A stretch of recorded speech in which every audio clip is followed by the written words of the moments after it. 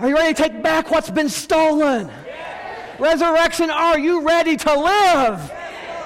Oh, thank you. God is faithful, faithful, faithful, faithful. And let's just live with that for a moment. Thank you. Oh, thank you, thank you, thank you. God and Gospel Ensemble. What is gospel? Good news. The Good News Ensemble. Amen. Oh, breathe. That's so powerful. And I know that many of you today needed to hear this good news of a faithful God. Because I know that many of you had a hell of a week. And you needed some heaven today.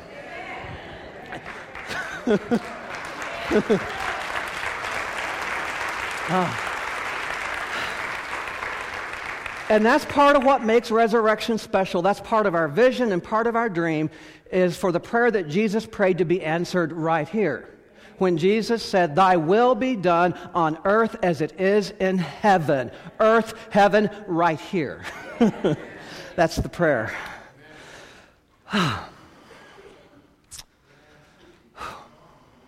God really is so good. And God really is faithful. And I know that we have just begun to taste and experience what God holds for us and for this community. Oh, God is faithful. And one of our great callings, I think, is to remember every day the faithfulness of God. The way that God breaks into our lives. The way that God reestablishes us and strengthens us and gives us a place to stand. And that's called resolve. And we talk about resolve at the beginning of the year. And how many of you have kept your New Year's resolutions here on day 13? Hold your hand up high and wave it if you've kept your resolution. Okay, how many of you kept half your resolutions? Okay, how many of you have just thought about a resolution? All right.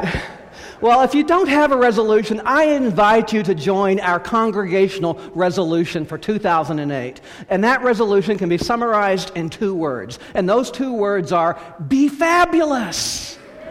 That's how God created you. Be fabulous. Last week, yeah, that's okay, go ahead. That's what we're celebrating. And when I say be fabulous, I'm not talking about that red carpet Hollywood kind of fabulous stuff. I'm not talking about fabulousness that you can buy. I'm not talking about fabulous that you can drive or fabulousness that you can wear. I'm talking about that fabulousness that comes from the inside out. Resolve fabulousness. And last week we talked about how one way to be fabulous is to carry gifts of light and love. We talked about some who block the light and others who follow the light and carry the light. And one way to be fabulous is to carry the light and follow the light. This week, the resolution's a little more simple than that. It's simply take a bath each day. It's the first step to being fabulous when you get up to begin the day. You might as well begin the day smelling good and feeling good. In fact, your mother probably taught you this one. But believe it or not, it's also a very deep spiritual principle. Today we're talking about baptism. And the word baptism comes from the Greek word baptizo, which means bath. In fact, in some traditions, some Christian traditions, they actually refer to baptism as the spiritual bath. It's immersing ourselves in the cleansing, whole love of God. In fact, in the Eastern tradition, infant baptism, before that baby is given their ceremonial baptismal clothes, they stand naked before the congregation in God, or held naked before the congregation in God, and they are actually dunked into the water, into the spiritual bath 3 times. In the name of God the Creator, Jesus Christ the Savior, and the Holy Spirit. And then they are given their beautiful spiritual clothes made for that occasion. and then held before the congregation as a symbol of love and light. And then they're given their very first communion. Usually it happens on the 8th day of birth in the Eastern tradition. The spiritual bath. And so one way to live our faith is to remember our spiritual bath. I have a friend who has a very whimsical faith. I see her about 4 times a year, and I've been fascinated how she talks about a sign that she has posted in her shower. She steps into her shower, turns the water on, grabs the soap, starts shampooing, doing the whole thing. But right there is a sign that says, "Remember your baptism." Her shower is a reminder of the shower of God's love and God's grace. And so she goes into every day living her baptism, feeling that refreshment of God's love and God's presence. Grace is everything. And if we open ourselves, we will experience grace in the real stuff of life, including our showers. There's not been a time I've talked with her, she hasn't mentioned how important this is to her as a way of living her whimsical yet powerful faith. So her little daily exercise has challenged me to think about what it means to remember our baptism. And so I'm going to go into Baptist mode here for a moment. I have a Nazarene background. But how many of you have a Baptist background? Wow, a lot. Hold on. Like over 30, 40%. You're going to love this message today then. Because I have taken my Baptist pill and I have a 3-point message. I never do 3-point messages, but today I will. Just for the Baptists. I'm going to go ahead, like they do in the Baptist tradition, actually state the 3 points ahead of time. To remember our baptism is number 1, to remember Jesus. To remember our baptism is number 2, to remember who we are. And to remember our baptism, number 3, is to remember our calling. First of all, to remember our baptism is to remember Jesus, especially the Jesus who we see in today's scripture from Matthew 3. And if you have your worship folder, pull it to that section in Matthew 3, because there are some powerful words. It's the moment where Jesus is spiritually transformed. At Jesus' baptism, scripture says the heavens opened, the Spirit descended, and a voice said, "This is my own, my beloved, with whom I am well pleased." Jesus at that moment heard a voice that affirmed him for who he was and who he could be. A voice that would change him for the rest of his life. A voice that he needed to hear because later in his life he would hear other voices that would try to pull him away from the one true voice. The voices that would tell him he was called to throw over the government in Jerusalem, to throw over the Romans. A voice that would tell him to gain power from a religious perspective. A voice that would try to tell him that somehow he was himself special because of his ability to heal, to get the focus away from God and into his own powers. Voices that would try to pull him away from the challenges he would face. Voices that would try to pull him away from fully identifying with us and our suffering through his journey to the cross. Voices telling him that he was called to be comfortable. But Jesus kept holding on to the voice that spoke to him when heaven opened. A voice that said, "You are my own, and with you I am well pleased."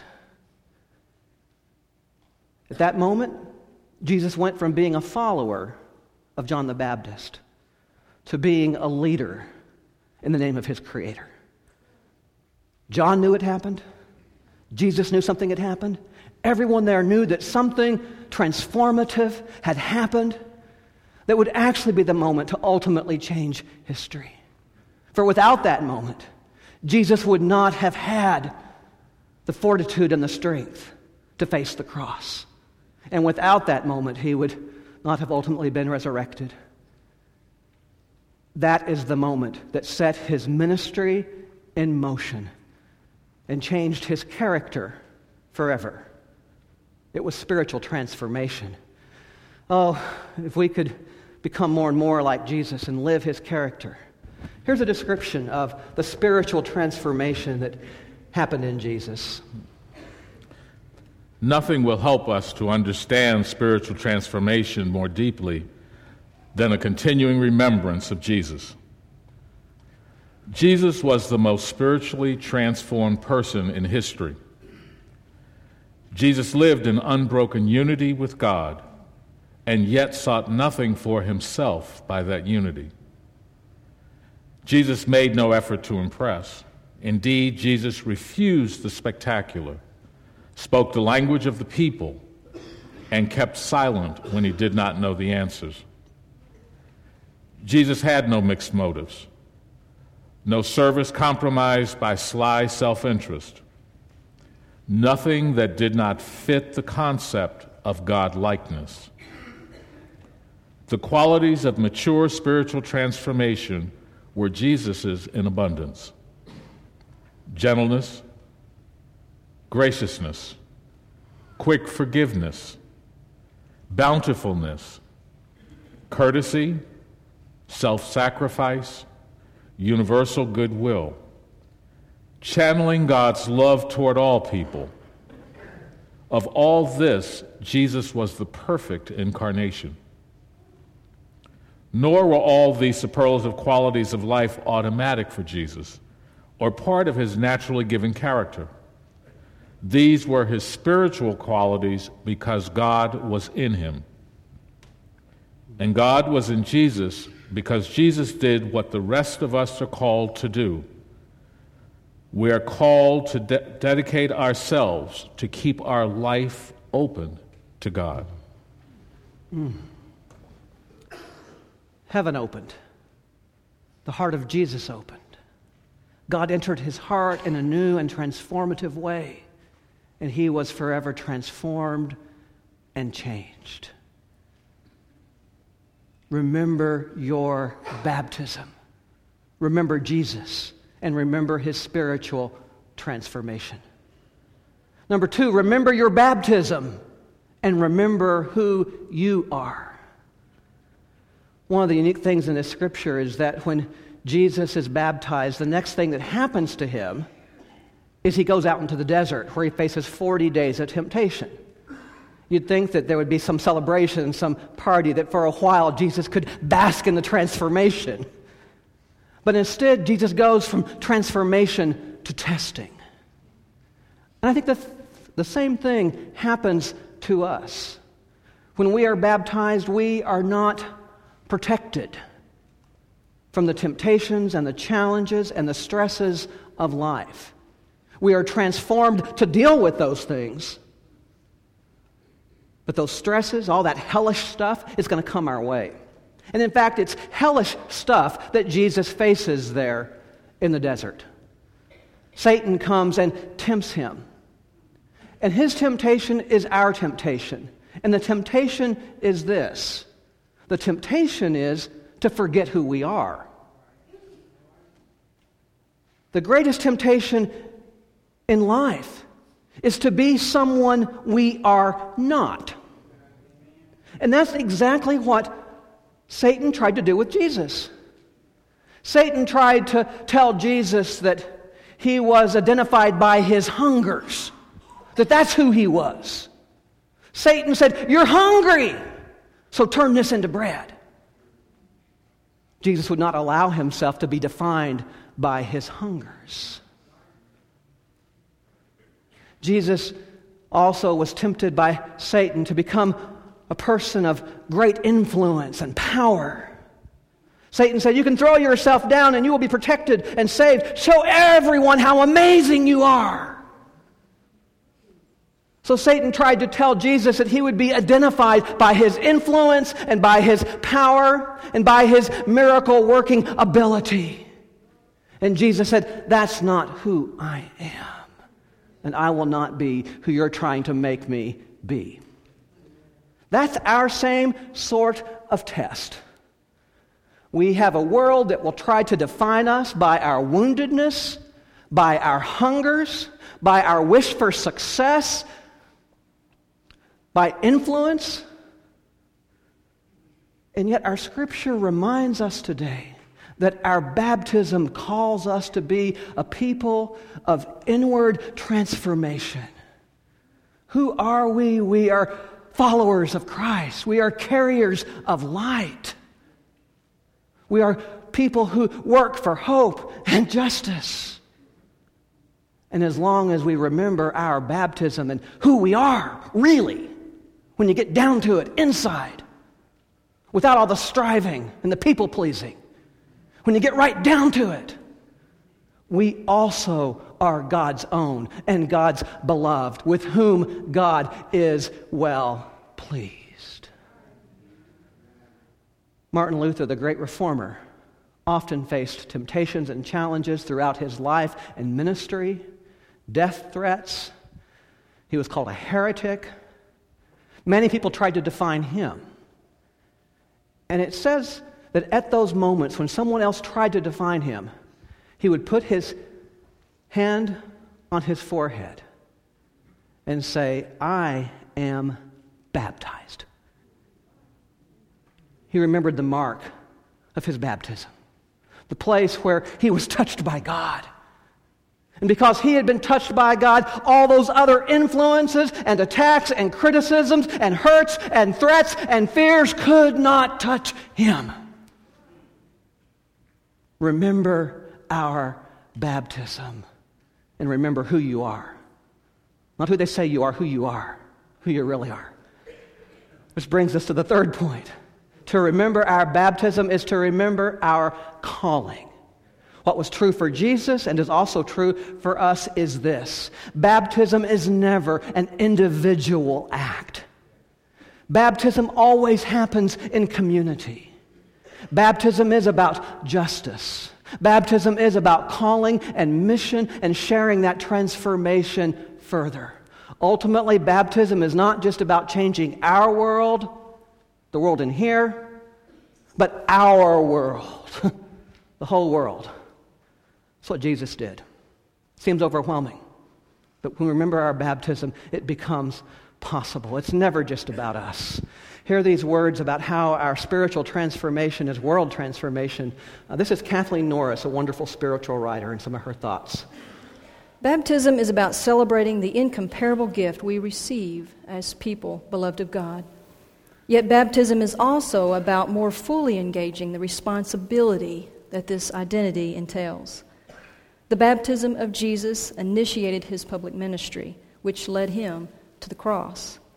For individual Christians, baptism is our call to the community of the church, which often provides us with the crosses that we must bear. Yet it is together as church that we are meant to witness to peace in a cruel and violent world and bring a message of hope in the face of despair. Whatever the worldly powers may be, ruthless dictators, corrupt lobbyists, phony politicians, or unethical business people, Christians are called to witness to another and greater power. Our baptisms mark us for this purpose. Another and greater power. That power within ourselves, but also beyond ourselves as we live our call. Remember our baptism. Remember Jesus. Remember who we really are. And remember our calling. And remind yourself in very tangible ways, like taking a spiritual bath every day. And in fact, I would challenge you this week, when you take a shower, to think of God's grace pouring over you. Or if you have the time, make yourself a wonderful bath and get down as deep in that water as you can. And know that you are held by that water and held by God. And let that water slowly drain. And as it drains, let your stress and your fear, the temptations and hurts, let them float right down with it. And rise up, knowing who you are, whose you are. I want us to be able now to remember our baptism in a very real and practical way. We're not all going to take a shower. We're not passing out shampoo or soap. But we do want to honor one of the traditions that's been carried through the ages, which is a baptismal renewal ceremony. And in a moment, you'll have a chance to have that sprinkling of water as we pass through. As you feel the water, you may just feel a drop. May that drop of water remind you of God's grace and how that grace touches you and refreshes you. I do want to briefly make a comment for those who perhaps have not been baptized. We can certainly talk to you about that, but let me also say we are not trying to coerce you into baptism in any way. Baptism is a gift, and gifts are never about coercion. So if you have not felt called to baptism, I want you to know that this is a spiritual home for you, and that does not make you less than anyone else. We will not coerce you with grace or coerce you with a gift. So for you, if you've not been baptized and are not interested in baptism at this time, let that water simply be a reminder of God's grace and that sense of refreshment that God brings to our souls. Remember our baptism.